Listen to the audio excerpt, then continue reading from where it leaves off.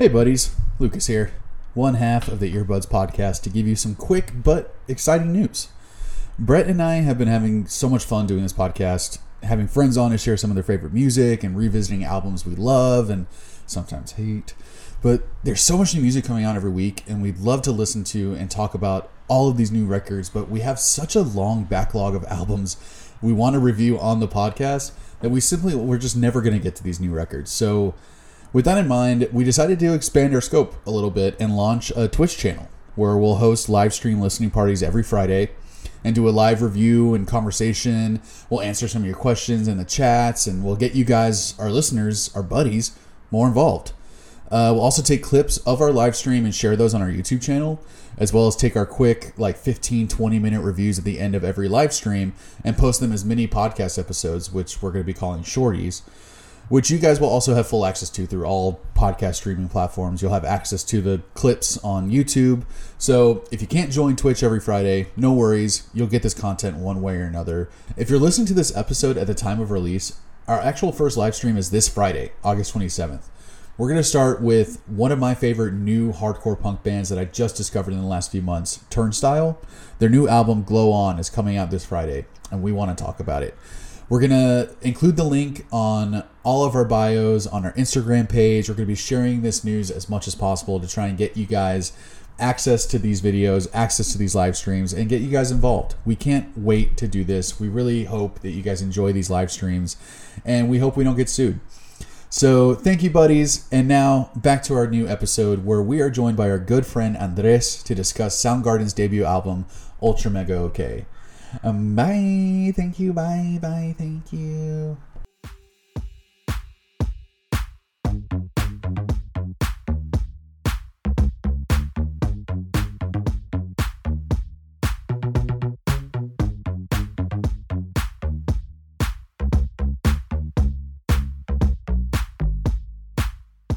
All right. I think we're good. You had a grind my gears type rant you wanted to go on, Lucas? Yeah. What pisses me off is I spent a lot of money to get all the things I need to do a podcast, right? Like I bought these microphones that were I bought two of them and they were $50 each. I bought this fucking arm thing, boom stand or whatever. Yeah, to feel more like Joe Rogan. So I have this I can move it around and shit, and that's cool, but that was $30. And then I bought an interface, a 2-channel interface that plugs into my computer for $150 or $100 or something. And then I fucking bought a computer because my old ass MacBook it's just old ass, so it doesn't fucking work that well. Classic Apple. Classic. Yeah. I mean, it's old, dude. It lasted a long time, but it's just, it wouldn't be able to handle, my fucking power. Oh, right. The booming voice quality. Yeah, obviously. Yeah, it couldn't handle my hertz. Those raw pipes that you got. Yeah. So then I bought a new laptop, but what I did was, because I'm cheap as shit, I bought the cheapest laptop I could find, and it was $200. And that was what me and Brett started recording this podcast on. I was recording it on my little shitty laptop, and Brett, how many hours did we spend editing the first couple episodes? Oh God. Hours. I'd rather not think about it, actually. Andy, my computer was so shitty that it literally couldn't keep up with the recording, so my audio would drag. And all of a sudden, after because we talked about it a lot. In the it was. I remember this in the early stage of it, and then wasn't there one episode where the audio was just jacked up entirely? Because I remember it cut out in the middle of it, and then it was just Brett talking over you. Yes. And he was like, "All right, so this is the part where Lucas's audio got messed up," and then I was like, "What is happening?" Yeah, my mic cut out for 5 minutes or something, or 10 minutes. And then what happened with the recordings was every 5 or so minutes, all of a sudden I'd be slower than Brett. So after a couple minutes after that, we would just start overlapping and we'd be talking over each other. Yeah. So we literally had to go in and delete a half second at a time to put us back in place, and then listen, and then 5 minutes later delete another half second. Oh, that's not enough, to delete another tiny, just to try and line us up again. That's crazy. It was maddening. It was a near traumatizing experience. Yeah, it was. We almost stopped doing the. We're like, dude, if this is what the podcast is gonna, if this is what editing is gonna be like every time, I don't want to do this. Well, I was a little surprised, honestly. Like, I mean, I'm new to this entirely. Like, I haven't used a computer in. This is embarrassing. Like, years. My laptop is probably older than your MacBook was. Man. And I don't even touch it. I don't need to. I have everything on my phone and a computer at work, so I'm good to go. Yeah, that's not embarrassing. I wish I didn't have to work on a computer every day. It's weird to me, like just even popping open a laptop and just like messing with things on it. You know, it's so foreign to me now. But finding out everything you need for the podcast, I was a little surprised. I feel like by now, someone would have invented something, an app that integrates video, audio, records at the same time. You know, has settings that you can like by default set for this and that and whatever. You know, nothing as far as I know. I mean, technically, we can record our Skype conversation and like put it out as a video, like upload it into YouTube. Oh, I didn't even think about that. Yeah, so it has everything on here. Like this is like a one-stop shop, like what we're talking on here. But yeah, for what we're trying to do, it's like we need to record our audio separately, right? Right. And what I was getting at, and what pisses me off, is that I spent all this money and I didn't need to. All I needed to do was buy that fucking Yeti mic that you have. Mm-hmm. I don't need an interface at that point. I could have just bought a USB microphone and been totally set. And it would have brought a stand and all that shit. And I spent hundreds of dollars I didn't need to spend, especially considering that fucking $200 laptop is like trash. It's good for nothing now, I guess. It's good for nothing at this point. And I ended up buying a newer, like way nicer laptop with one of my stimulus checks. So now I have this. It's just live and learn, man. Yeah, live and learn. Like I'm going to start a Twitch show like every Friday. Every Friday I'm going to do like an hour on Twitch, and maybe more if it goes well and it's fun. But it's the same thing. Like I don't know what I need for Twitch, so now I'm like looking online. I'm like, now I gotta buy a fucking green screen. Oh, dude, I'm sure with all the shit that you have, you're probably fine. Right? I think I'm fine with just this. Yeah, I don't know. I mean, I'm no expert on anything, so I shouldn't be talking either. But yeah, this mic that you recommended is legit. This is great. That's that's the one you got because of the straight up off of your recommendation. Yeah, it was Erin's request because she wants to. Her friend is getting married, and her friend asked her to sing some like, it's a song with some personal connection.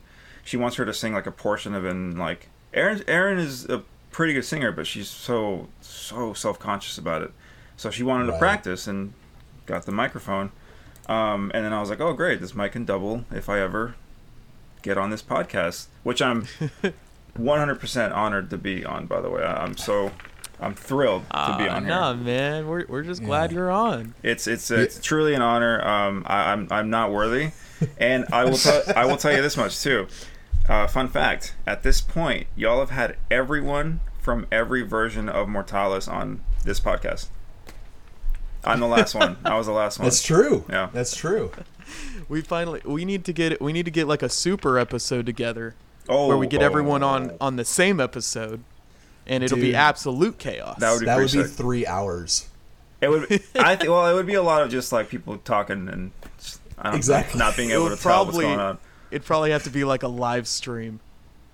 Yeah, an Earbuds live show.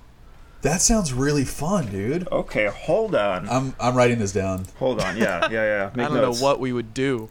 You know what we would do? We would do our own albums, and we would just kind of like jerk ourselves off together. Just kind of talk about them.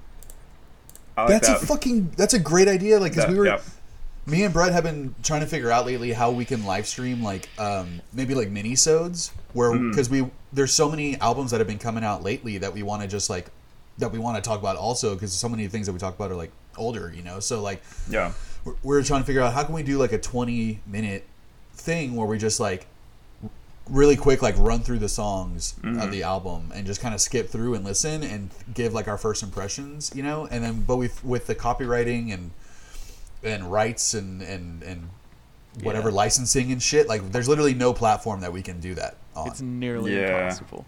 That sounds tricky. If we own the fucking music, we can, and we own that music of Mortalis. That is true. So we really could listen to the first 2 records in a live stream, all 5 of us. What we could listen to the EP too. Yeah. Oh my god.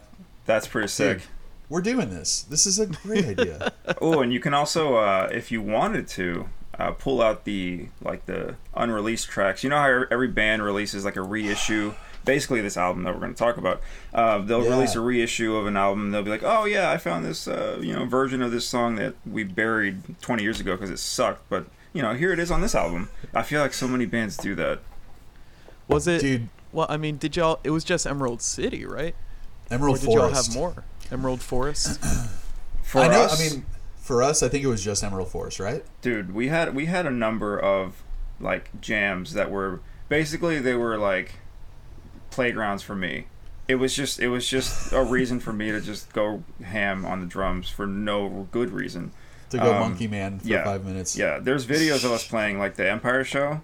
That song, I don't even know. I don't remember what the song was called, but it's just me literally like Donkey Konging on the drums. It looks ridiculous. I think it was Stabbed Repeatedly. I think you really liked that one. That's one of them. No, it's not. Where are those videos, man? I can't find any videos. They're on. Really? Yeah, I have a bunch saved on like my Google Drive, but not from back then. I think the earliest shit I have is from Kick-Ass or Kick Butt. I've got some of those. No, Aaron took a couple from the Empire Show. I remember she sent them to us a long time ago. I'm pretty sure they're on YouTube. I put them on there. Okay. Send us the link, man. I'll maybe it's on my account or something. I'll send you guys everything. But yeah, it's a bunch of just. Obviously, she's gonna like focus on me because, But yeah, it's just if you see the video, it's just me just wilding out, looking like an idiot. I want to hear it because it's like crazy, and I'm sure like both of y'all totally can connect on this. It's like I have forgotten more songs that I've written than I remember. Like I've written so many songs that I don't remember that I wrote. That it probably the count is probably higher on songs that I've forgotten versus songs that I remember. By now. And like then between like my ska band and shit and oh dude, you're going far back then. That's what I mean. Like holy shit, not even just talking Mortalis. Like how many jams did we all have in Mortalis that like that we don't remember? I mean, if we're talking like completely like years prior to Mortalis, we can go back as far as like what was the band called originally? De Los Muertos. De Los Muertos, yeah. De Los Muertos was a completely different band that me and Michael started with Brandon and Katie Rain, of all people. That's right. I forgot there was it was. She was a singer for us. Intersex? What do you call it? I don't know. What do they call those? I have no idea where you're talking about. Right? The fucking just the schools that have both girls and boys. Co-ed. Oh, co-ed. I forgot it was a co-ed band. Oh yeah. I'm high. I'm sorry. I'm high. It was an intersex. I'm gonna take another hit. It was an intersex band. Close enough. Yeah, I think people get the gist. Yeah. But yeah, like we were like, God, that whole era was a blur, because that was post Rust, right when I left Rust, I think, and like Rust was like you and Luis's like death metal band. It was like, it was more, what do you even call doom metal? Yeah. With like a little bit of like doom. I brought a little bit of thrash because I'm a huge thrash guy. Obviously, I like to go nuts on the drums. So like the more I can do, the better for me. Yeah. So like I introduced some more like faster, like more chaotic style drumming, and they kind of applied that to the music when I got in. But yeah, that's cool. That was fun.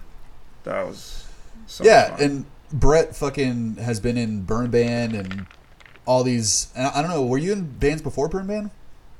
Yeah, there was a band called Scarecrow, but it was like alt rock. Burn Band was definitely like the most hardcore band I'm in. Yeah, but then like you also like have multiple albums of just like you writing your own and recording your own shit.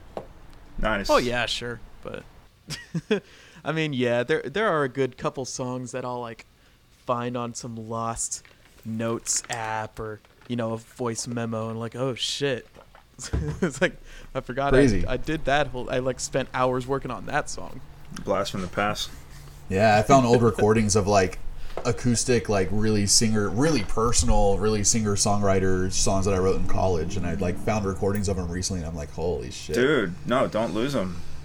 No, I've hold on to all that stuff. Like I was talking about it the other day, like the two, I mean, including the EP, but really like Look Alive and Death Rabbit Valley. Like I am so fucking proud of those two albums. Like some legit the best music that I've ever like been involved in. Like the best music that I've ever written. Damn. Yeah. Hold on, sorry, the dogs are flipping out. Dude, you bring up Mortalis, fucking people, you know, all animals and people go crazy. Yeah. All right, I'm not sure. We produce frequencies that annoy all types of species. There it is. There it is. But yeah, you mentioned like the B-sides and everything of bands. Yeah.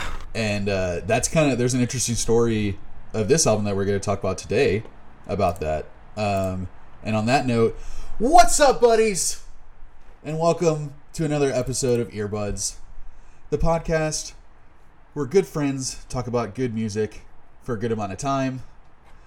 I am one of your hosts, the one half of the Odd Couple of Podcasts. Or, Andy, I don't know if you're hearing this trend that's going around, this viral meme of us that's going around. I think it was trending on Twitter the other day. It was trending on Twitter, TikTok, Snapchat, Periscope. Like, it's blowing up. People are calling us the Pod Couple of Oddcasts. No shit. Yeah, I think I've heard mention of this actually. Yeah, it made it all the way up to Baston. Oh yeah. Up to It Fenway, made bro? its way up here and then back up here again. Oh yeah, dude, everyone in Fenway is talking about it. But yeah, specifically Fenway. Yeah, I'm digging it. I dig the moniker. So Brett, we are the Pod Couple of Oddcasts. What do you think? I mean, I think I've learned in my old age of 26 to kind of take things with grace. So I think this is a good time to just say, yeah, you know, whatever people decide to call us, I guess I'll just go with the flow. Just kind of accept it. Well, we're embracing it. We are the Pod Couple of Oddcasts. I am one half of the podcast, Lucas. Take a left at the right, Indrakovs, and Brett, the Macho Man, Randy Sausage, hammer hand. That's a good one. Yeah, that's good. And today we have an amazing, awesome guest that we're so psyched to have on the show. A good buddy, an old buddy, an ex-bandmate. Very old. Yes. Very old. Our friend, Andres Torres. Oh, he got the R and everything. He got the rolled R and everything. I wish I had canastas to like click, click, click, click, click. Some little clickies. Yeah. Yeah. Thank you just for a having strum me. of a Spanish guitar. Yeah, man. Welcome. Super psyched to have you on. Yeah, I'm psyched. I'm stoked. I'm all the things. Obviously, I was checking this podcast out whenever you told me about it, and I was like, man, this is such a cool thing. I can't believe I'm friends with someone that has a podcast going, and like didn't just stop at like 1 or 2 episodes, you know, because that happens. They're consistently putting them out, and good content too. So. Hey, Thank you, man. Thank you so much. Yeah, no. 100% well, why don't you tell us about this album you brought in, man? Okay, yeah, so you picked today's record. I did, and a little tiny bit of a backstory on this one, real short. It was actually between 2 albums, and I sat right here where I'm sitting, and I took notes on both albums. Got my choice nugs and everything for both of them. And I was like, man, which one do I want to do? I know they're going to have fun with this one, but do I want to subject them to this other one that's like, it's one of my favorite bands, one of my favorite singers, one of my favorite drummers. I got to do it. I feel like when you bring on a guest, you know, you got to have them do whatever album they feel is best for them, right? For sure. Yeah, not that I don't care about y'all's feelings or anything, but the other album would have been an AFI album, which... I love. But we can save it for next time. Yes. If there will be a next time if you guys want me again. So it's just, you know. Yeah, we'll see. Yeah, this album is a Soundgarden album. Technically it's their debut album, Ultra Mega OK. First album that they ever put out, and it's got some interesting stuff on it. it has by far my favorite Soundgarden song of all time, hands down. I don't care if Chris Cornell came back to life and they hopped back in the studio and like got some fire in their ass and like made some like killer material. Does not matter. Will not beat this song. Damn. It's how much I love this one song. But we'll get into that later. I can't wait to hear what that one is. You gotta wait till the end to get to that one. Oh yeah. You gotta wait an hour and a half before we mention those. Stay tuned for that. So what's your special connection to this album? Like, when's the first time you heard it? Like, was it like a childhood thing? Like, no, not that long ago. It's one of those situations where you, especially a band like Soundgarden. Everybody knows Soundgarden, and everybody hears what's on the radio because that's what's accessible. You have your main tunes that everybody hears. And your Black Hole Suns, your Spoon Mans. Exactly. Yeah. Everybody knows those songs. Everybody's familiar with them. I didn't do the research for like their older stuff until way later. It's like well after like I was late 20s probably, and like I think Spotify maybe it just started being a thing, or maybe I just started paying for it at the time. Like 2010, 2011. I don't even remember, man. Like time wise. Yeah. But yeah, I just, I don't know, it's one of those things where you get curious about one of your bands that you love and you go down a rabbit hole and you're like, oh my God, like this material is awesome. Like, why don't I know about this sooner? And you kind of kick yourself for it. But yeah, that's basically what happened. I came across the album when I was still in Austin, and it was a little bit before we were leaving to Denver. And it was just, a crazy time working at Third Coast where I was, and a lot of stuff going on. And I feel like you encounter music at certain times, and based off of what you're going in your personal life, it'll make that attachment for you. You don't do anything, it just does it for you. You know what I mean? Right. Whereas if you heard that song at any other moment in your life and you had nothing similar going on, it wouldn't attach itself in the same way, right? Mm-hmm. So basically, that's what happened. I listened to the album, I checked it out, I discovered what would eventually be my favorite Soundgarden song of all time, and then I looked into the album itself, and I just found out some really cool information about basically one of my top 3 favorite bands. So damn, yeah. That's cool, man. Like I have a lot of albums on the list that I want to talk about that are exactly what this album is to you. It's like. Mm-hmm. I didn't know I needed it at the time, but then after like listening to it, I'm just like, oh man, this is gonna help me through this, or it did help me through, and I didn't realize it until later, know. And yeah, it's cool, man, and it's cool when like you can go back to albums that mean something like that to you, that like you have such a connection to later, because then it kind of takes you back to that part, and then hopefully it's like when it makes you think back to that time, you can think back and go like, wow, like things are so much better now than whatever I was going through then, or like thank God I'm not dealing with that anymore. Oh yeah, especially if it was like a bad time that because that's the thing about like music too, is like you hear a song and it immediately puts you back. You're in that mindset, you're in that space that you were in at the time, and it's such a weird feeling because you really feel like you're there for those like 2, 3, 4 minutes or whatever. Dude. I've said it. I think I've said it before with Brett on this podcast, where like music is like the best form of time travel that we have right now. Mm-hmm. And dude, it's crazy. Like I'll go to listen to like Midtown, which is a pop punk band, and I'm immediately a 15-year-old like love struck. Like I like all my friends who are girls, and they don't know it, and I'm too scared to tell them. That puberty punk is what dude, like all those emotions come flooding back, and I'm just immediately a 15-year-old, boy again. Yeah. It's so trippy how it will just take you back to like where your mind was at that time. Yeah, it's just always interesting to me how the brain just connects that makes that connection, but maintains it through just sound. Essentially, what's sound, Yeah. AFI is one of those bands like that you mentioned him. Yeah. That album that I would have put on has the same effect as this one, but like was it Black Sails? Yeah, Black Sails. Yeah. That's my favorite album by far. I get a lot of shit for that too, because I tell people that and they're like, "You're an idiot," because Art of Drowning is obviously the best one, and then we get into an argument for like an hour. My favorite's Art of Drowning. I know. Dude, everybody's favorite is Art of Drowning. Everyone's favorite is Art of Drowning. No, listen, fantastic Black Sails is album. great though. Yeah. Both are really good, but totally personal connection. The only thing with Black Sails is like I connected to a pretty low point in my life. So it's like you were saying earlier.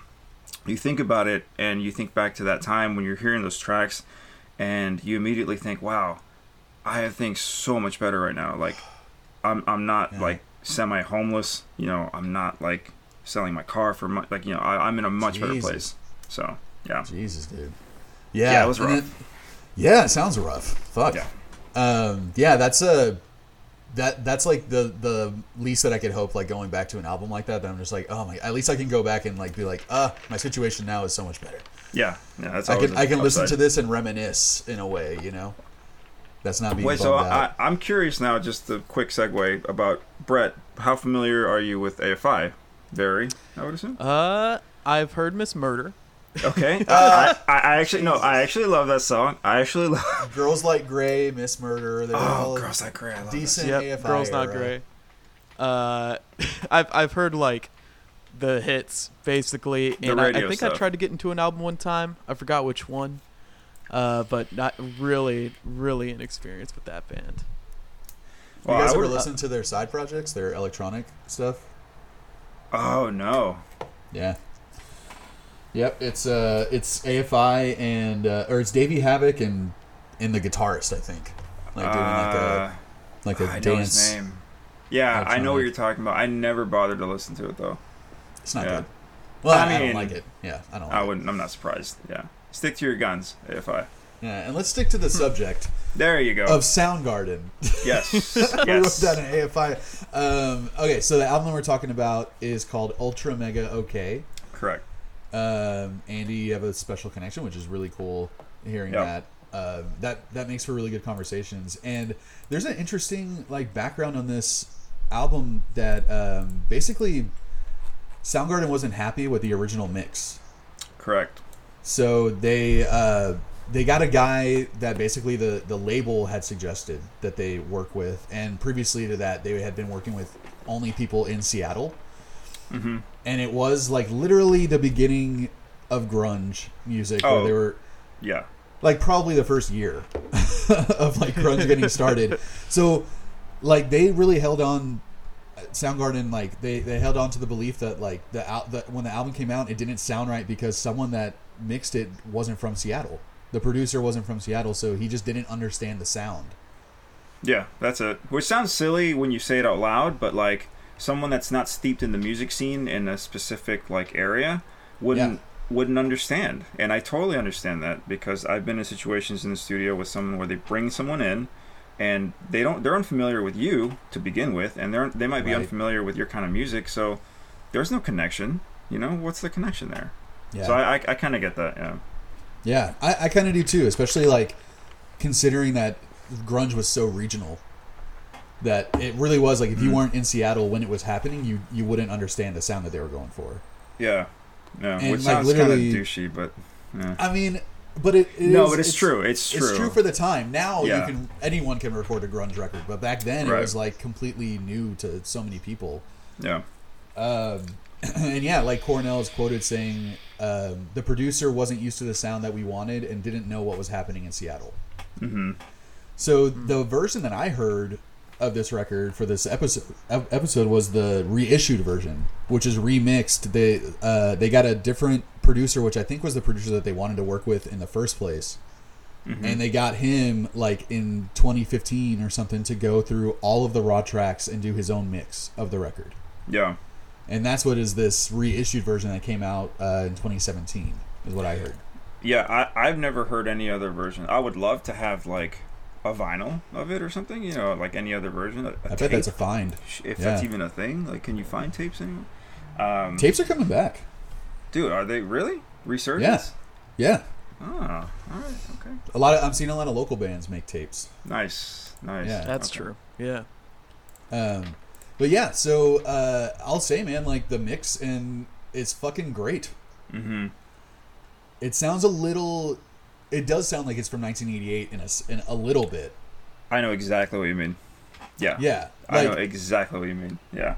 it's hard to like quantify what exactly like makes it sound a little dated to me, but it's like it's hard not to when it's like you got to think about what they recorded on, the mics they were using, the equipment that they had, all that stuff. It's like it is going to sound a little dated even if it was mixed in 2015, right? Yeah. The only thing I will say about the album in regards to that is there are a couple, really just one song, the first one, that sounds like it could be late Soundgarden. Flower.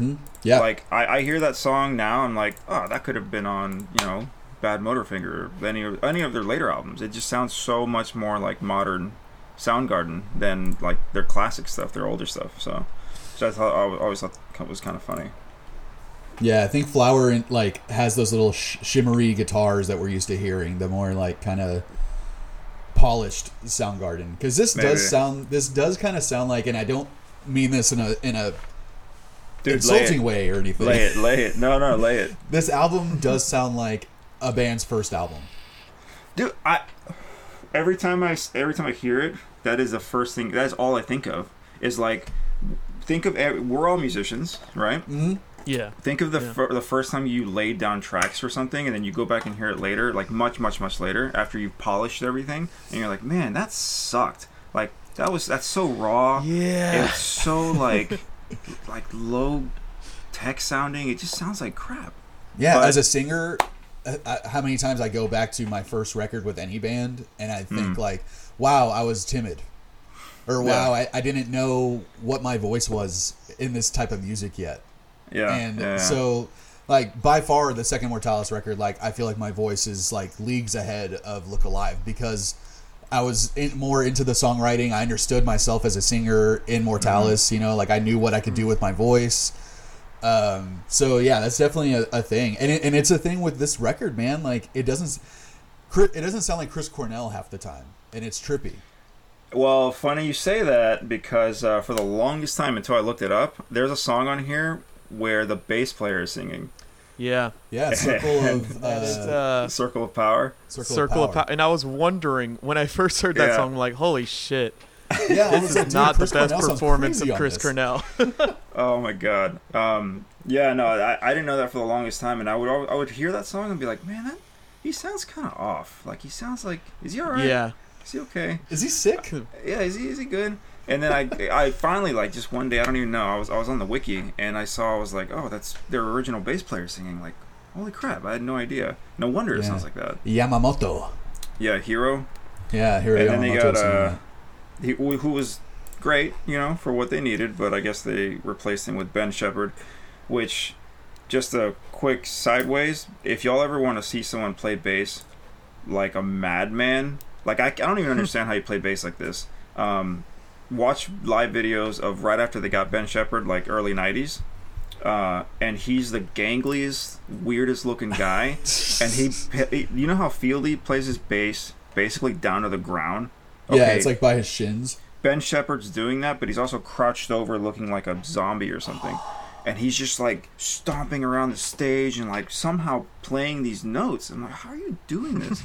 It's a sight, man. That sounds awesome. I know. It's one of the things I love about like just grunge music in general. Which is crazy because I missed the whole boat, obviously. Born in '86, we missed all of that. I didn't get to see any of those shows, but like you watch the videos and like they're just going all out, and it's just like raw and nasty, and it's a little chaotic, but like I love it. I love it. Yeah, man. it's like the early days of. It reminds me of like the early days of like pop punk and the California punk stuff, like Green Day when they were playing those. I think it was like one city or something in California that was just like, and one club that was just huge with that punk scene at that time, and it's just like just thinking like CBGB type thing, right.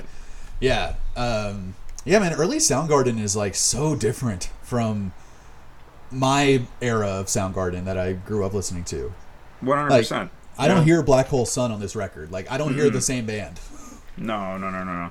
They're very much influenced by. I definitely hear more like psych related things. A lot more 70s like classic metal definitely. that they're trying to reproduce.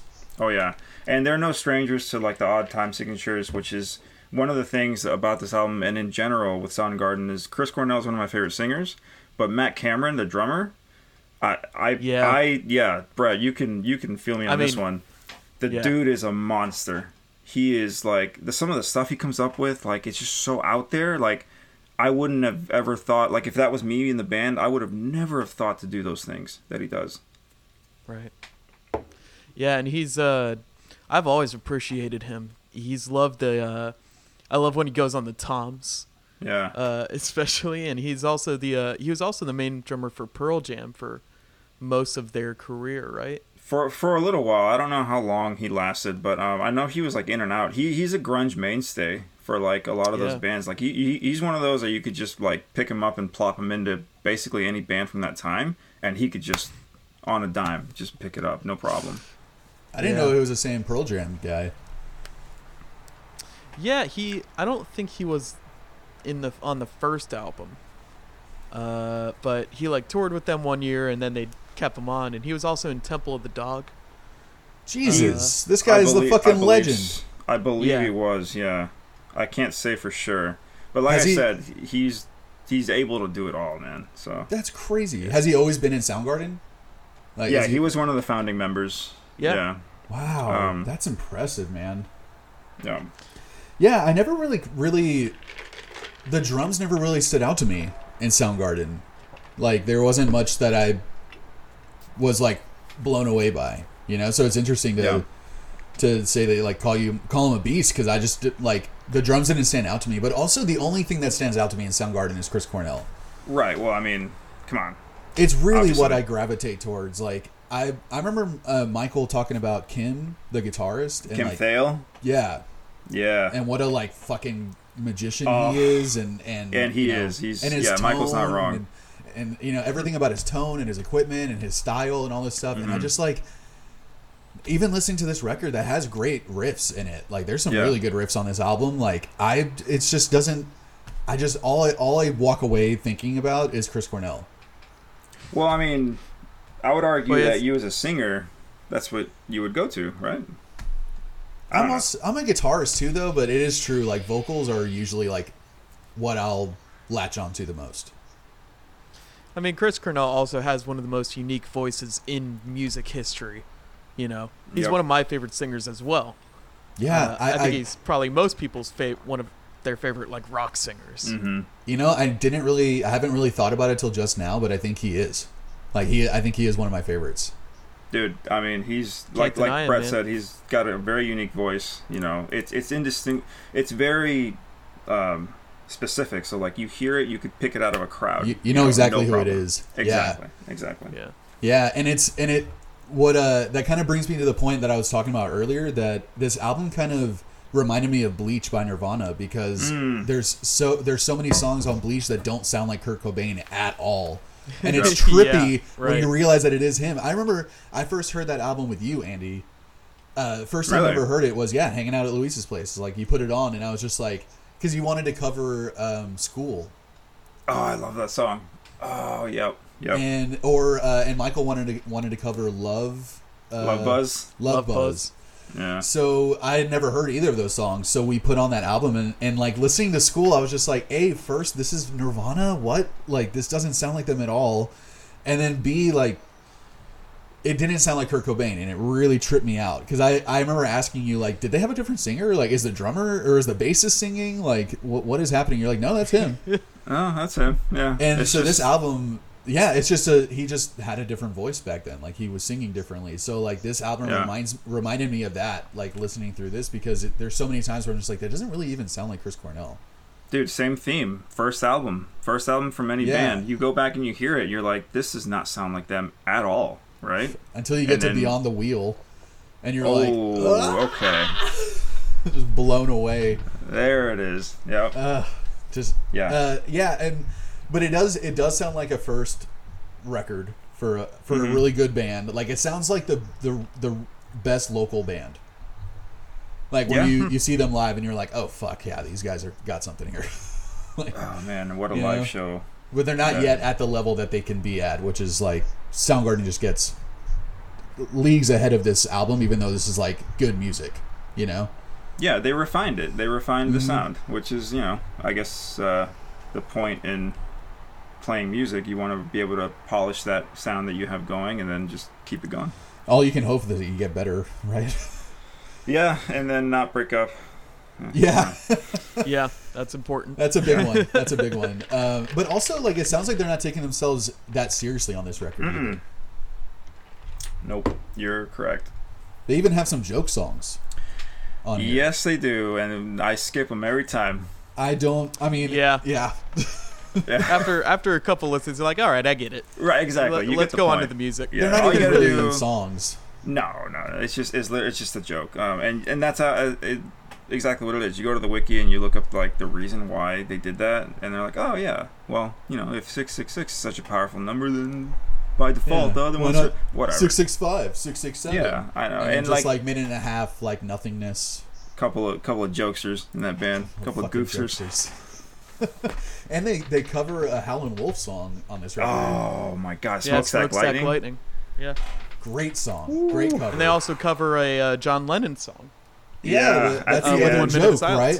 right? The 1 Yeah. minute of silence or whatever. And then Cornell said that, and even like Kim couldn't even shut the fuck up for 1 whole minute, so you can hear him talking at the end. You hear him like making noise there at the end. I guess he had a habit for talking a lot. I don't know. Yeah. Don't we all? I don't know. Yeah. I can connect to that. I'm fucking. Mm. I'm very high right now. You're a yacker. I am very He's- stoned right now.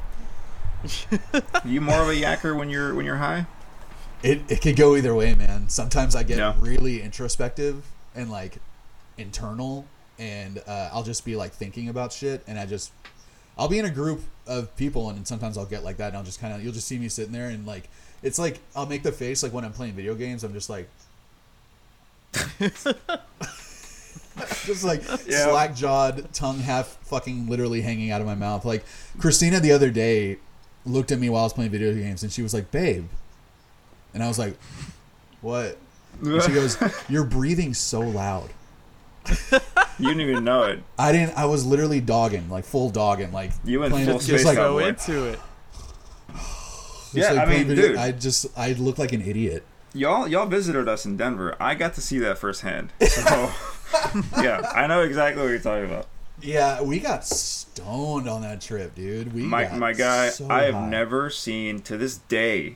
I've never seen anyone eat and smoke so much simultaneously, and like maintain their presence mentally. You were Right, still I was there. there, right? You were there. Yeah. This dude, a whole like tube of gummies throughout the day. I'm like, God, you're supposed to portion those. Like, first off, Yeah. and then we go back to the house and we're kind of smoking just casually and kicking it. And you're also smoking at the same time. Like, how are you not in a coma right now? But Dude, I was smoking to feel the edibles. Because That's- sometimes it helps them kick in.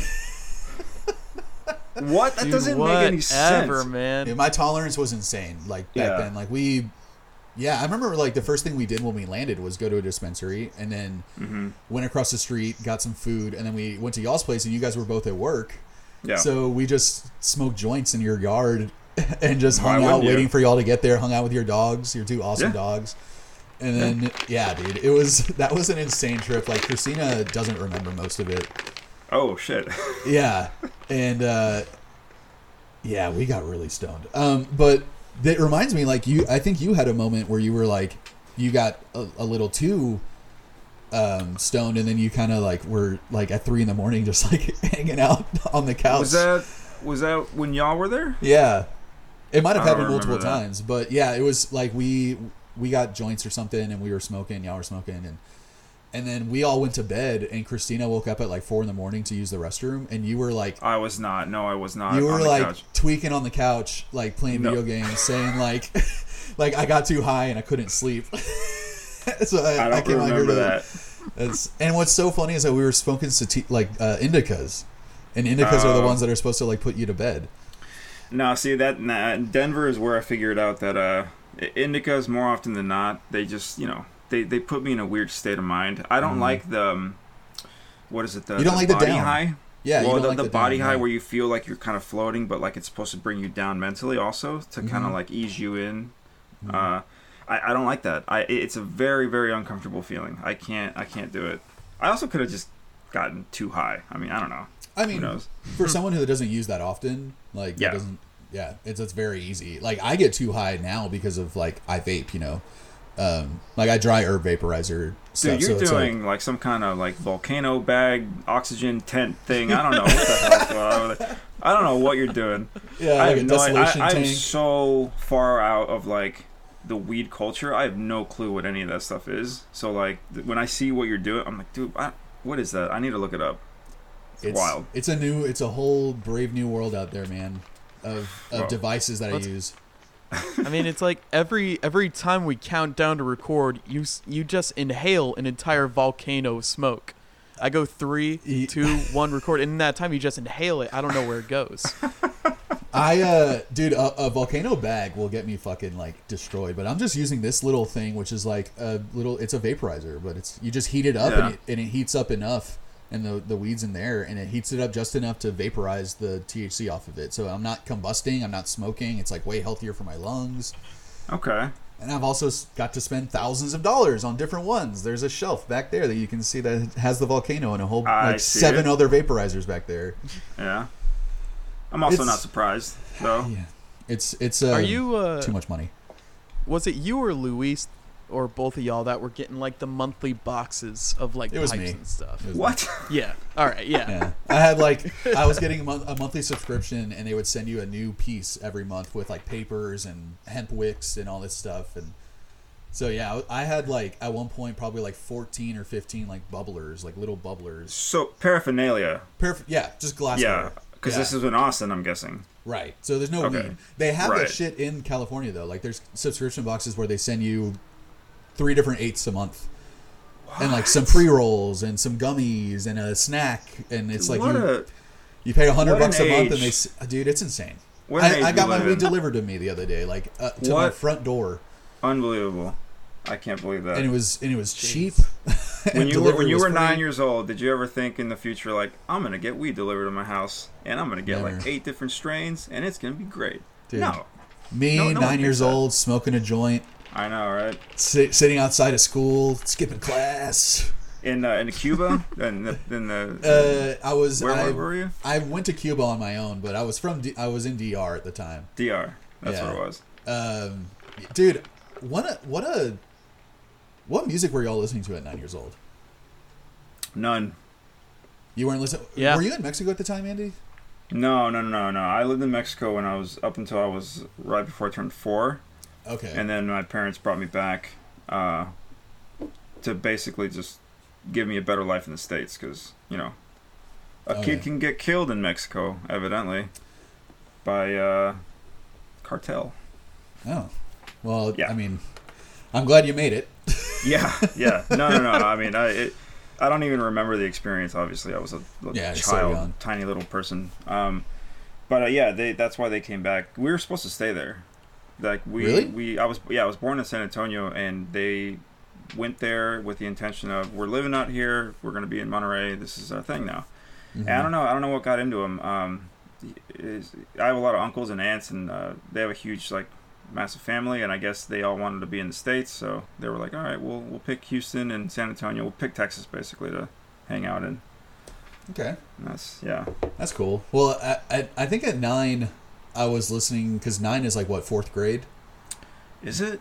Yeah, that's when I had just started listening to my own music because my dad, obviously, there was music on all the time, like Merengue and Salsa and Santana Right. and all this stuff. But in 4th grade, that's when I started buying Rage Against the Machine and How? Blink 182 man. and You Bush. were a hardcore little boy. Yeah. Dude, I was listening to Korn in 4th grade. Oh my God. Sheesh, man. I didn't know music existed until I was in 7th. That. Yes. Same. Wow. Exactly the same. Wow. Yep. Yeah, I mean, in 7th grade, that's when I was full into the new metal, rap metal shit. Well, you got a head start. You were. Dude, yeah, legit. I bought Limp Bizkit's first record when it came out in '97, and that was Damn. yeah, that was 6th grade, I think, or something. But yeah, 4th grade, Rage Against the Machine, Blink 182, 311, Bush, Jimmy's Chicken That's Shack. wild. All those bands I was into. My parents had no idea what they were buying me. But Yeah, I mean, obviously. yeah, but I've also like, I'll admit that my first album that I ever bought was on tape, and it was Alanis Morissette's, the one with Ironic, Jagged Little Pill. Jagged Little Pill. I feel like a lot of people's first album buy was that. Well, a lot of like millennial, Yeah. range people I will jammed that admit shit. that was their first one. Yeah. Well, I was definitely like, I knew Soundgarden when I was 9 years old, for sure. Like that's when Yeah. Spoon Man was out, Temple of the Dog was like doing shit at that time. But yeah, I mean, I think we can, we can probably go into our choice nugs at this point, because I don't know what else there is to say just about the album in general. Like it sounds different for Soundgarden, Yeah. They described it as MC5 and the Stooges meets Sabbath, and I can totally hear that. like another early Doom band. And I thought that described it, the general vibe, pretty well. I think it gets more punk near the end. Mm-hmm. Mm-hmm. You can definitely hear the Stooges like on Circle of Power. Yeah. Oh yeah, for sure. Circle of Power. Yeah, you can hear the influences for sure. Yeah, like I didn't really hear it the first time I was listening to it. I was like, this just kind of sounds like Soundgarden, like trying to do like 70s metal to me. And then the multiple listens like really kind of made it sink in, and I'm just like, there is a lot of punk in this, and like early punk, like MC5 and the Stooges. Well, yeah. Let's get to our nugs, man. Luke. Who should we save Andy's favorite song for last? I mean, I think it's pretty obvious which one that one is, but I want to give Andy the first dibs. What are your two choice nugs? All right. Well, it's pretty easy. One is pretty obvious. The other one was actually not so obvious for me. It took me a while to kind of like nail it down. And again, I just went with a personal route. More so because I like the drumming on it, and I like the odd time signature and everything. The track He Didn't. Oh, okay. He didn't. Yeah. That's one of my least favorites, dude. Dude, I don't know what it is about that one. I love the way it starts. I love, because I'm picturing like the drum. That's another thing. I'm sure Brett does this too. When you hear a song, one of the first things that stands out to me, whether it's something unique or sounding or different sounding, is the percussion. I'm picturing the drum kit. I'm picturing the drummer. I'm picturing them playing it, and then I picture myself doing it or trying to do it, whatever. And yeah, that's what I did with this song. I love the guitar riff in it. It's a really weird everything, man. I love everything about it, like the vocals in it. I love the guitars in it. Everything about it is great. Particularly the drums. Oh, I love it. Yeah. It's weird, man. That's what I didn't like about it. Was the guitar line? Yeah, I don't like that guitar riff. You thought it was a little like incessant or something? A little incessant mace, maybe, if you will. Yeah, a little mace to my ears. A little nod there. How do you do? Yeah. A little tip of the cap. But no cap, I don't like that riff. If I took my cap off, I would say I didn't like that riff. Yeah. I kind of enjoy the chaos of it. It kind of sounds just like kind of everyone's kind of doing their own thing, and it just all in the same room to kind of make an only slightly cohesive song. Yeah, but it somehow fits, right? Like it somehow works. Yeah. And that's one thing about their music discombobulated. is like, especially on this record, is like everyone's doing something so wild, especially the drummer, but it works. Like the songs work. For sure. Yeah. This one is insane how it works. Like I don't know how you write a song like this, because this sounds like Middle Eastern jazz. It's such a wacky song. Yeah. Like what are they playing on this? Are you asking for time signature? Yeah. What is the time signature? I have no idea, dude. I don't know. I don't count in time. I can't even read sheet music, man. Like I don't know time signature. And I was in drumline. I'm an idiot when it comes to like time signatures and like phrasing and stuff. I can't do it. I just go by feel. I think it's a 1, 2, 3 count. They're definitely doing a couple time signatures. Yeah, I think they're doing like 1, 2, 3, 1, multiple 2, 3, 1, 2, 3, 4 type of thing. Yeah, it's like 3, 7 or 3, 3, 4, or however you like to count it. Yeah. Which I wasn't really used to all the weird time signatures that Soundgarden like used to do, because I think if they're more like popular music, obviously like to get on the radio, you're probably not playing a weird time signature, right? Like, right. It's not appealing to the ear to play Yeah. something in 7, you know, like it's not, people don't want to hear that basically. Although they do slip it in the bridge in Spoon Man when it's just drums. He does a weird like that. And then they kind of like segue back into like a regular 4. and they're like, all right. Yeah, they're like, all right, give we're us just that. messing with you. We're just No matter playing. what era, they have odd time signatures in all their albums. Dude, they loved it. You know. Yeah, I I love listened it. to what I thought was their first album, but I guess I was wrong. Louder Than Love. Loud, yeah. That is a fucking awesome album, and there's Also. weird ass time signatures all over that record. Which like, it's- if you can do it and still have my head and like have me bob my head to it, then like you're good at it. Yeah, that's something that I was thinking about the other day. Is like when people listen to music in non-time signatures, but they like the riff or they like the drums or they like the melody or whatever. How do you bob your head to it? Do you like do it in time with it? Yeah, like, you what do just what do you know do? when the You know when it's gonna happen. Yeah, you gotta kind of jerk your head. yeah, little or bit to- you turn your head to twice to fit the in. left. You know. Like, Okay. Because I was listening to the album a couple days ago, and that track came on, and I think that's when it hit me that like that was gonna be my other nug. And I'm on the freeway and I'm driving and I'm just like moving my head around to the beat, and I'm sure I look like a fucking crazy person, just like going like this, like what the hell is that guy doing over there? Like, is he seizing? Yeah, You're like tweaking. I definitely was. My favorite part of He Didn't is the kind of feedbacky parts. Like yeah, those sound awesome. I like that. kind a of lot. like chaotic noise kind of thing. Yeah. Well, all right. So can I guess what your other one was? Tell us what your favorite Soundgarden I song mean- of I all want to time guess. I is. want to guess. Take a guess. You know it. Because I think it's probably gonna be one of my choice nugs, and it's the one that you showed me like a long time ago. Beyond the Wheel. Oh yeah. On the head. Yeah, absolutely. 100%. Beyond the Wheel. That Yeah. song is like a death march. Fucking like that. The guitar, the chun, Dude, chun. it's so. Is it not so like? What is that? Is it called desert rock? What do you call that? Yeah, Like the slow, sludgy, sludge metal. I sludge. guess. Yeah, Just like sludge, Yeah. doomy. yeah. Yeah. And his that one, yeah. vocals- I know. I mean, obviously, I don't want to sit here and like put a spotlight on just Cornell's vocals because, I mean, they're amazing. But everybody else, I feel like, did their part. Particularly, funny thing about this song, particularly Matt Cameron's part, you hear the drums sound very fitting, right?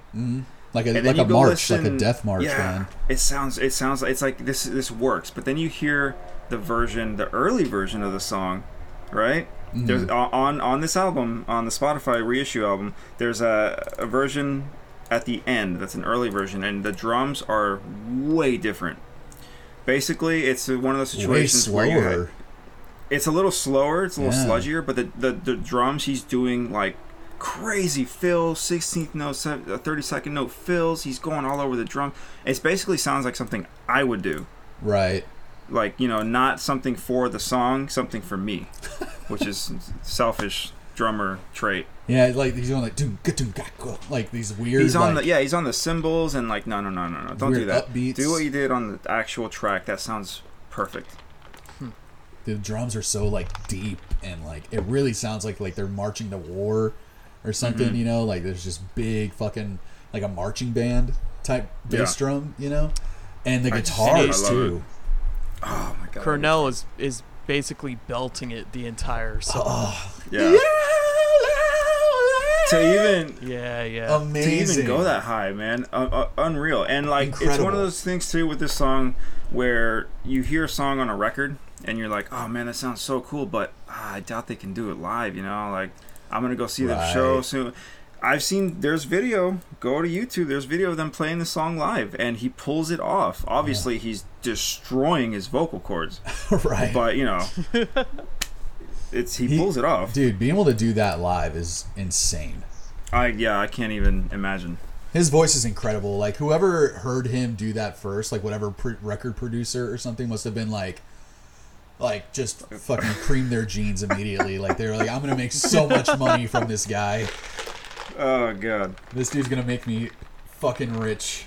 Mm. And it's the first song on the record too that kind of like has the odd time signatures. Like the first one that kind of introduces the odd time signatures. I feel like it's the first one that stood out to me at least. Oh yeah, in the it's like the post-chorus thing where they kind of come down, dun dun Dun, dun, dun. dun, dun. Yeah. Yeah. That also a great part, like unnecessary Yeah. to do it in that time, but I feel like it adds so much more to the song, like more substance. It's not like a boring like segue. Let's just go back into the verse. You know, whatever, like standard issue, verse, chorus, you know, it's different. I can appreciate that. It's different, yeah. And that guitar riff is really simple, but really effective. Mm-hmm. And they have a little more fun with that part, that post-chorus that you see, like, and then like, down, like really fucking, like, they just hold it out, man. Dude, it's just, this song is so hype. Like, I know you guys have this, that happens with certain songs, certain music. You hear it and you kind of feel it's been scientifically proven. I don't know what it is, but there's a chemical or some switch in the brain only for certain people. They hear a certain song and a singer hits a certain note or something, and they just feel like that. You know, it's like an ASMR reaction. You know what I mean? You get kind of chills. Yeah. The hairs on the back of your neck like stand up, and you're like, oh. Dude, all my hair stands up, like dude. Toe hair, like head, all hair. Dude, I call it like ear those candy. hairs. Like when I get that ear candy, yes. You're just like, it like tickles your eardrum. And you're like, oh. Like that's like, it makes you tear up sometimes. It's made me tear up like sometimes. A little bit, yeah. Dude, yeah. Listening to, there's two bands I pretty much cry almost every time I listen to them. Can I guess what one of them is? Yes. RX Bandits? Yep. Okay. Well, yeah, sure. There's just something about his vocals, man. It's just like, I hear pain in his voice and it just makes me fucking cry. And yeah, you connect on it. I connect. And the other one is Cher. Actually, Celine Dion has made me cry more than once, dude. I heard that song the other day, I am everything I am because you love me. And it's like, I can't tell if you're joking or not. No, I'm not. Like, she's made me cry multiple times. But the other band, and it might be a surprise too, is Killswitch Engage. No shit. Killswitch Engage. Yeah, dude. Howard's vocals make me fucking cry. Like, I can't sing along to Killswitch because I start choking up. Wow. Oh, man. Yeah. That's crazy. I would have never guessed that in a million years. It's probably pretty fucking random for a metalcore band to make me cry almost every time I listen to him, you know? But his vocals, like, it's his vocals. And it's the same with Celine Dion, and it's the same with Matt Embry from RX Bandits. It's like, their vocals will make me fucking tear up. There's something about crazy. it. When I hear it, it's just like my immediate reaction is to start crying. Like, yeah, you form the connection in your brain, and like I think that's what it is too. Yeah, or maybe it's just like a fucking, you know, a resonance that they're hitting, some sort of frequency that they're on that just like it connects with me in a way, you know. Mm-hmm. Like I've seen like it's a really sweet video of a baby that when her mom is singing to her, she's just tearing up. The baby just like can't help but cry and tear up because like her mom's voice like makes her cry. It's like so beautiful. I think I know what you're talking. I know what video you're talking about. Yeah. So beautiful. And that's kind of what it does to me. That's the reaction. I'm that baby. I'm just like, you're the baby. And they're your mama. It's just so beautiful. And Celine Dion's my mama. And Killswitch Engage is your mom. And Killswitch Engage is my daddy. So to go back to it, but yeah, Beyond the Wheel, hard choice nug for me. Yeah. Oh yeah. Yeah. It was also a choice nug for me. Damn, across the board, 3 for 3. Yep. 3 for 3. Wow. All right. Brett, what was your other one, man? Oh wait, real quick. I'm sorry. I just want to. Beyond the Wheel is your favorite all-time song or your favorite Soundgarden song of all time? Favorite Soundgarden. It used to be a song called Drawing Flies. It's super weird sounding time signature song. Yeah, it's I can't remember off the top of my head what album it's off of. I want to say it's off of Bad Motorfinger, but not 100%. But yeah, there used to be that one, and then I heard this song when I heard the album, and I was like, that's it. I will never, in a million years, like another song more than this one. Just that's it, hands down. Like putting my foot down. It is a fucking great song, man. Yeah. It deserves to be someone's favorite all-time Soundgarden song. Yeah. Oh yeah. Brett, what was so you had Beyond the Wheel, right? And then Yep, what was Beyond the what was Wheel. your other one, man? And Nazi Driver is my second nug. Ooh, that's a goodie. Ooh, yep. Yep. I like that it's, one. Andreas can attest. The drums just sound super fun to play. Dude, the riff is I fucking like awesome. The riff, it's just super, super hard all throughout the song. It's like energy is up the entire time. Yeah, it has the same and energy it's about, as like, Beyond the Wheel, but in a different way. Yeah. The same It's driving like energy, but in a different way. The coked up version of Beyond the Wheel. I particularly like the subject matter of the lyrics for that one. Yeah, and it's also about like killing Nazis and making them into Into a stew. stew or something. Which who doesn't love? Come on, let's be real here. What Who could doesn't be like that? what could be more metal than fucking chopping up Nazis and eating them? Yeah. Fuck Nazis, and man. I'll fucking become a cannibal if to eat all the Nazis. Dude, yeah. Agreed. 100%. I'll take whatever fucking zombie virus I contract from it. Yeah, Nazi Driver. I love that theme. The subject matter is so awesome.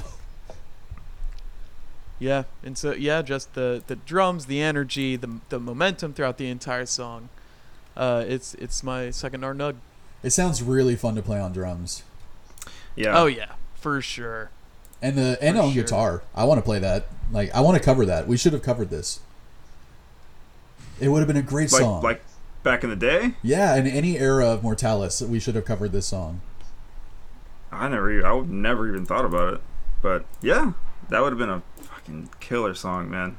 God. And I don't want to So what's yours?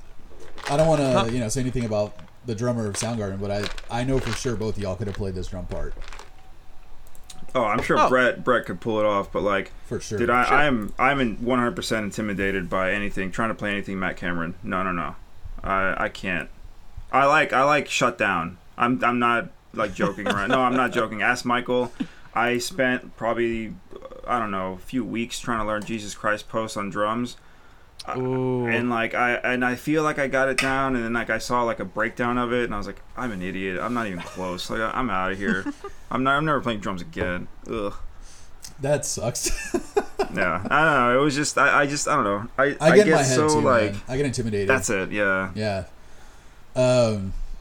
Well, all right. So Nazi Driver was it was hard for me to pick a second choice nug like it was for you, Andy. Like, because Beyond the Wheel was just such an obvious fucking.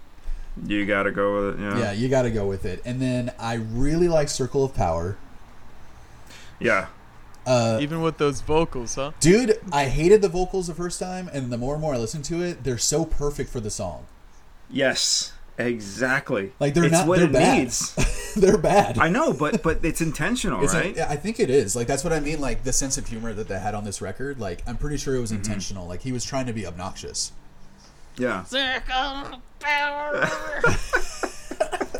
And it also reminded me of the Stooges, and I couldn't qualify that until I read that written down. Like I saw it written down, and I was like, "That's what it is. The Stooges is what it reminds me of." And I do like it. It's unexpected. Like it's a hardcore punk song on a fucking grunge metal record. So it's a little unexpected. I love the time signature. It's fucking weird. And It's very weird. the riff that like whatever the fuck they're doing there is like so fun. And his vocals are awful, but they work perfectly. Yeah. Yeah, they do the job. They do the job. There are very few songs that can pull that off where their vocals are intentionally bad and you're like, God damn it, I like it.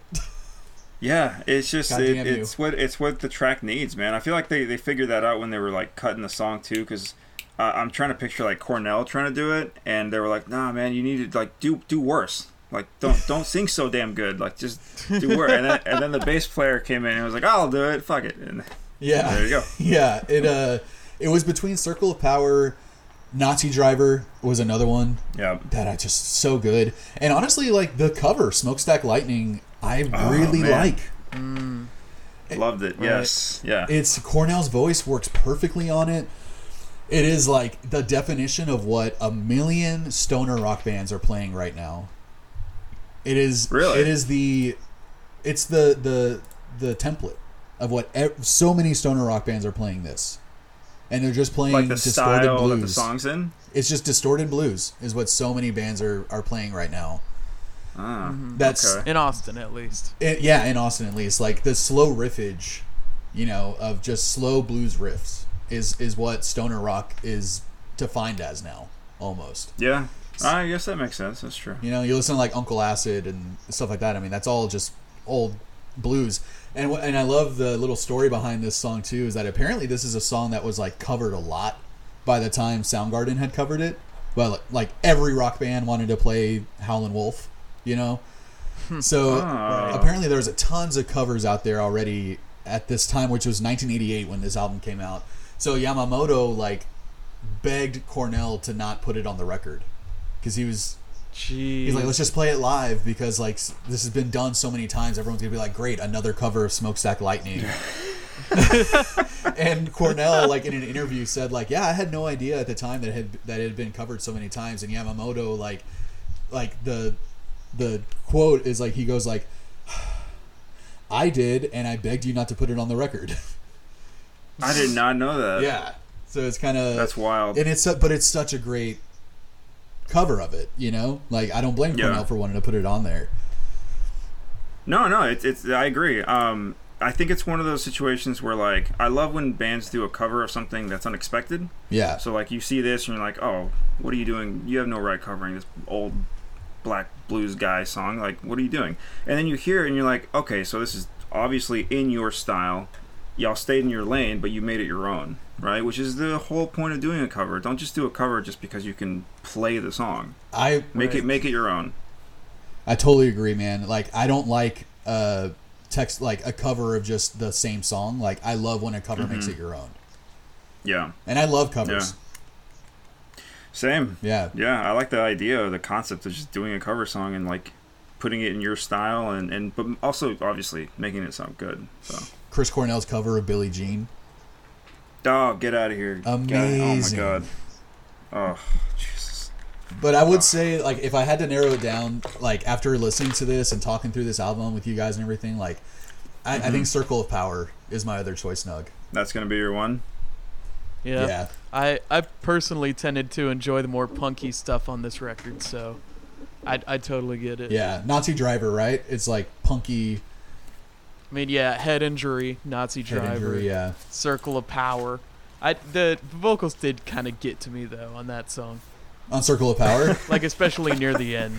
I don't blame you. Yamamoto also sings on 665 and 667. Yeah, that's him doing the whatever you call that. If you call it singing, I don't know what it is. Yeah, I do like that in 665 at least that they reverse the vocals to like make fun of that trope of like playing a record backwards and it'll be like a message from the devil. Yeah. Yeah. I'll but say you can skip those. Yeah. Cornell wrote some of the songs that we like the most on the record. Like he has credit for the music. He wrote Beyond the Wheel. Yeah. Yeah, it's, as far as I've seen, that's usually the case throughout Soundgarden's history. Really? Like, all the hits on Super Unknown were all, like, written by Cornell. He was the one, man. He was the guy. Yeah, he was the one. Yeah. He was the man. God damn it. I didn't realize it till just now that we could put another fucking suicide notice on this record. Trigger warning. Like Cornell committed suicide a few years ago, which has been kind of debated, and I don't want to get into it, but like we could do an entire episode on like the whole thing because it was Chester Bennington like 3 days before him or something, a week before him. Yeah, it was like right before he did. Wow. Or the other way around, I can't remember, but one of them spoke at did a eulogy, I think, for the other.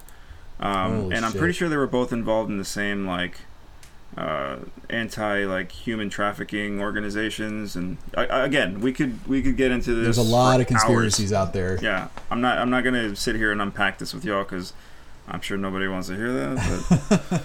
But no, but it's definitely like sad to have lost him.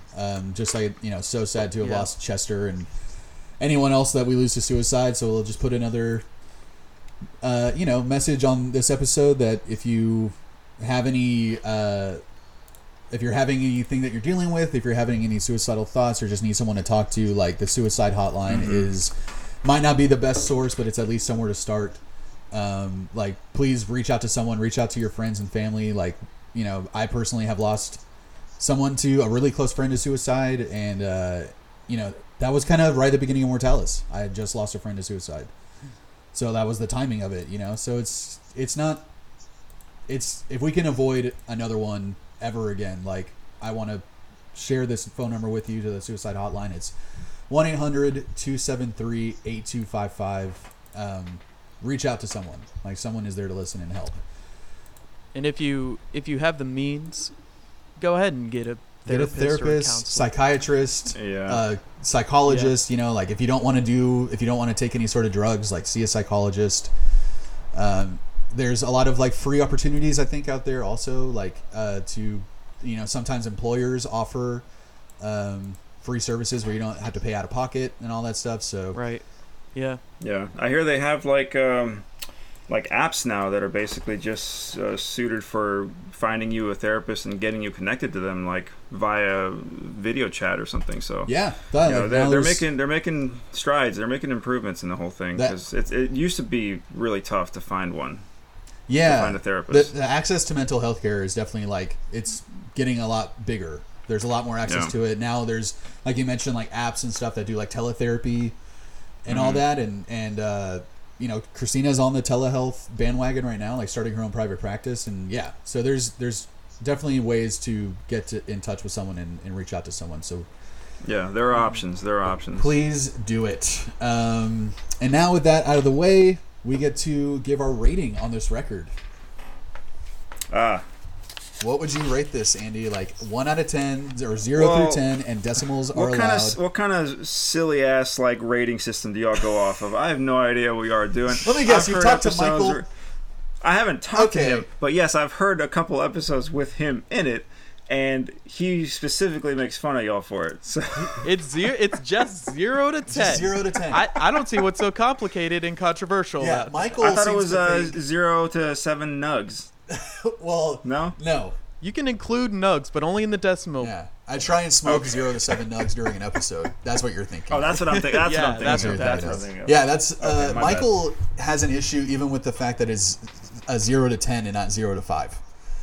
Alone, like, he already has issues with that, and then he takes even more umbrage with the fact that we do decimal points. Yeah. And then when we do like 5.8 or whatever. Yeah. No, I mean, listen, I'm not going to jump on his train, but I get where he's coming from. But to bring it up in the podcast and like say that you have that much of an issue with it, I thought that was kind of funny. Yeah, he's lucky we brought him back. He's, Yeah. We'll see if he gets a third chance. Yeah, I don't know if he'll get the hat trick. If he keeps talking that kind of mess. All right. Well, but Olympic rules apply. Grade this. We're going out of 10. Decimal points 0 through 10. I gave it my own rating here, but if I were to translate that into your weird out of 10 thing, decimal. Well, what was your rating? It was a solid 9 out of 10, but I would go 9.2. 9.2. Okay. 9.2. All right. See, that's why we have the decimals. We need to get those specific clarifications for our stats, for our statistics. And that leads to my question: why not a 9.4 or 9.5 or 9.0? Why was it above a 9 if you're adding decimals? Well, I honestly, man, I sat down and I thought about, like, you're really going to give this a 9? Like, it's a 10. It's a 10, but then you want to be as critical as possible for all the stuff that you listen to. It's even stuff like this that I have a personal connection to, but at the same time, it's not a perfect album. There's nothing perfect out there, right? Nothing can be perfect. Right. There were flaws. There were things that I would have preferred to be different. What those things are, I'm not sure exactly. How would they have changed? I don't know. But I know that it could have probably been better somehow, so leave room for improvement. So 9. 9.2, I guess. Yeah, that makes sense. Your personal connection with the record is like so huge. The nostalgia that you have towards it is just like that alone is going to make it a high rating. Like Brett, what did you rate Yeah. Meteora? Gosh. Like a 9.8? It was like a 9.8 or something. Damn, really? Yeah. I also had a very like early connection in my life to that album, and like my dad, and I just really love that album and Hey, that band a that's lot. a good album Yeah. though. I'm not gonna front. That's a good It's album. a fucking great album. Yeah. And that we had to kind of like, me and Brett during that episode, we kind of had to like come to terms with that. We don't rate like how Anthony Fantano rates his albums, where he just Yeah. rates it off of like actual like music ability, production, etc., etc. Like we are rating it off of like how much did I enjoy it. Yeah. So Which is and I think that's good. Yeah. I don't think, obviously I don't think there's a perfect album, but I think there could be albums that you think are perfect. That's True. why I believe wholeheartedly in a 10 out of 10. Yeah. Yeah. I okay. have a couple albums that I'd give a 10 out of 10 for sure. I mean, I'm pretty sure I didn't give The Resignation by RX Bandits a 10 out of 10. I'm pretty sure I didn't, but it must have been like a 9.9 no. or something because. But I do agree. Like, if there's a record that you find no fault with, that you enjoy every single thing about it, then it's a 10, right? Yeah, by your standards, I mean that would make sense. It should be a 10. Yeah. You're right. Like, what would you give a 10, Brett? Like off the top of your head? Deloused in the Comatorium is a 10 to me. Mars Volta. Mars Volta. Okay. Almost Francis the Mute if the interludes weren't so fucking You gotta long. smoke more weed. I guess so. Those interludes are see, but- amazing. He's got a point. Well, he's got a point. They drag, and he's got an issue with it. Drag this. Yeah. But it's like a 9.8 or 9.9. It's like a 9. All right, so Brett, what would you rate this record? I'm gonna rate this one. It's gonna be a lot lower than Undress. Yeah. Having Super Unknown and Bad Motorfinger, I think is what that album is called right before that. Yep. That's the Soundgarden that I know. And this one, I don't think there were any bad songs, but there were songs that kind of were dragged out for me. Mm-hmm. Mhm. And I did prefer the fast ones over the slow ones, just because of my signature caveman brain. I think I don't know why they had 665 and 667, Ugh, but like yeah. I'm also not gonna nitpick about stuff like that. I will. Yeah. No, same. I will too. yeah. Yeah, I agree. I will. But I think I'm gonna give it a solid 6. All right. Just I did enjoy it. I'll definitely go back to a couple of these songs, but Mhm. I think if I'm ever in the mood for Soundgarden, I'll probably put something else on. Yeah. Yeah, I would say there's better Soundgarden songs. Yeah, there's definitely more refined, more polished stuff that they have for sure. Yeah. Yeah, I think I'm right around that same number, like around, because the songs that I like a lot, but there are like probably 3 or 4 songs on here that I genuinely don't really like that much. Mhm. I mean, let's just take out 665 and 667 and Sure. the other bullshit. Yeah. 1 minute. Yeah, like 1 minute. Yeah, I'll take that out. Like, I don't really like He Didn't. I don't Yeah, you mentioned. I don't really that. like Head Injury that much. Oh, Bo. and I don't really like Incessant Mace that much either. Dang, so a pretty rough finish of the album. For you. Yeah, like Head Injury is not. It's fine. It's short, so I like that part. But Incessant Mace is like this. It's like a 6-minute. Like, it sounds like Dio or some other kind of like goofy European gothic type lyrics. He's talking about silverware and plateware. Yeah. And stuff. I'm not into it. But I really like Flower, All Your Lies, Beyond the Wheel, Circle of Power, Smokestack, Nazi Driver. There's some fucking solid rock songs on here. Yep. So I would give it like a 6.66. There it is. There, I knew it. I knew it was coming. A 6.65. Yeah, no, I'm going all out, 6.66. Going straight to I it. am just mocking God. Sweet.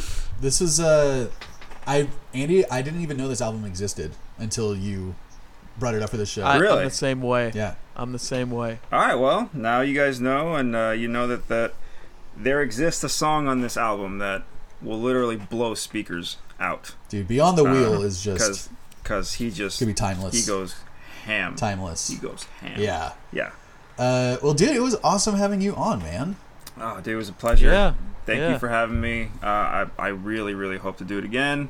I hope so too. Yeah, it was a blast. It was awesome. Yeah, and so as we do with every guest, you're going to be the one editing this episode. We'll go ahead and give you the login. Just make sure you upload it on time. You will not be paid. Yeah. Okay. No. Well, that sounds about right. And actually, can you Venmo me like $20 for being on the show? Only 20? Yeah. Yeah, it's a friend rate. Well, it's like taxes. It's like a whole tax Yeah. thing. I'm trying to bypass the Yeah. taxes in California, man. It's Oh, Yeah, I forget. You get it. Yeah. I forget. We're spanning across the entire country right now. yeah, we're on all Yeah. 3 coasts right now. Yeah, I don't think people are fully aware of that. Holy shit, that's right. I'm West Coast, you're East Coast, Andy, and Brett's in the Third Coast, the Gulf Coast. Yeah, Third Coast. There it Third is. Coast. Third Coast. Dang. Third Coast Coffee represent.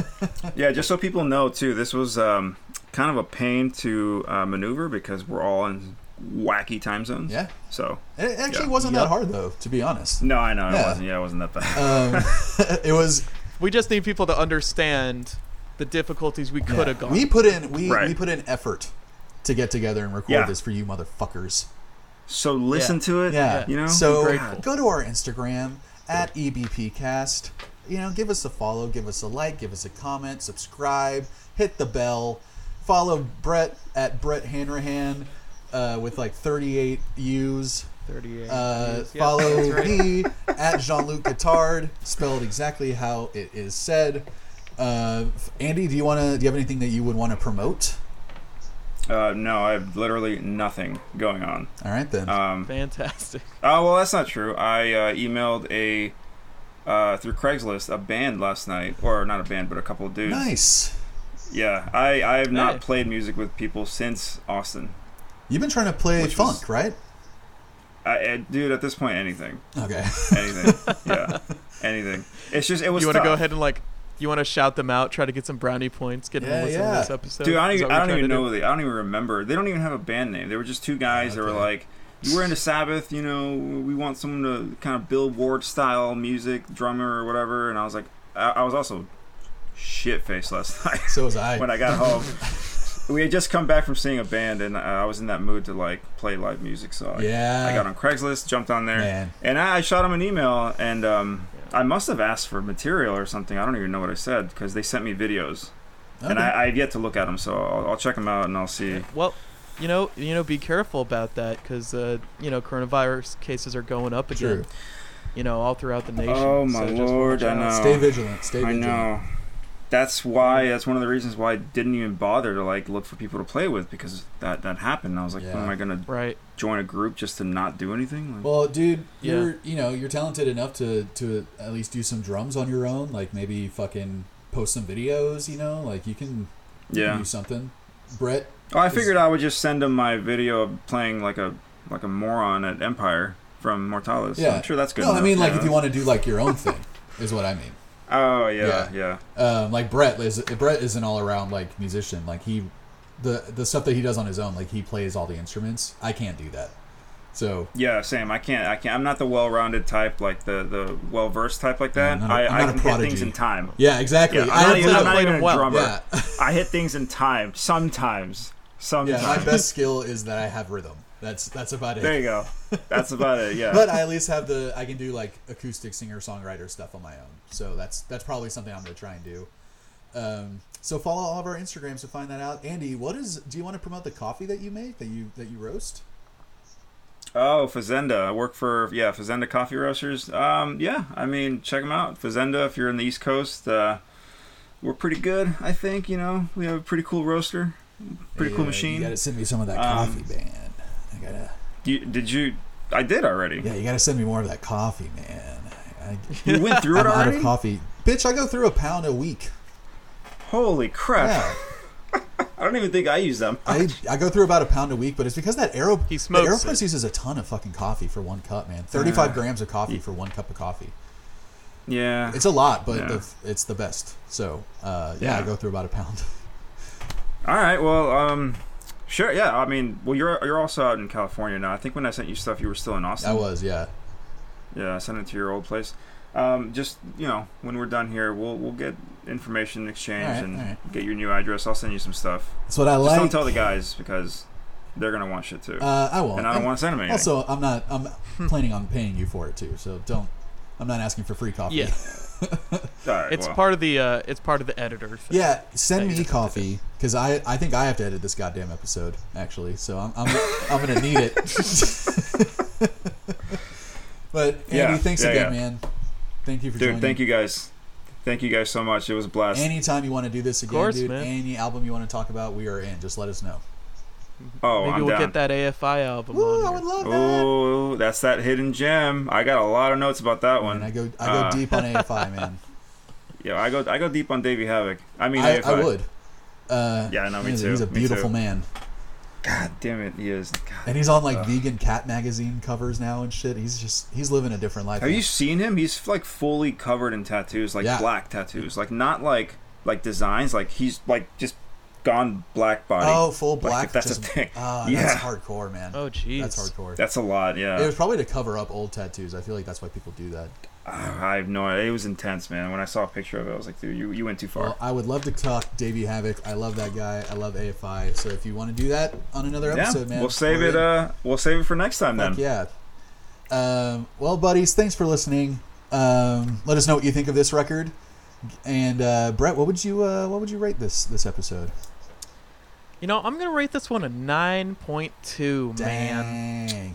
All A right. 9.2667. I was gonna rate it the same, the 9.2. I don't know how we keep doing that. We keep having the same odd. rating for the Andy, thanks again for joining, man. Can't say enough. Dude, thank you guys. Thank you guys so much. All right, Let's do it again. let's do it again. All right. And Brett,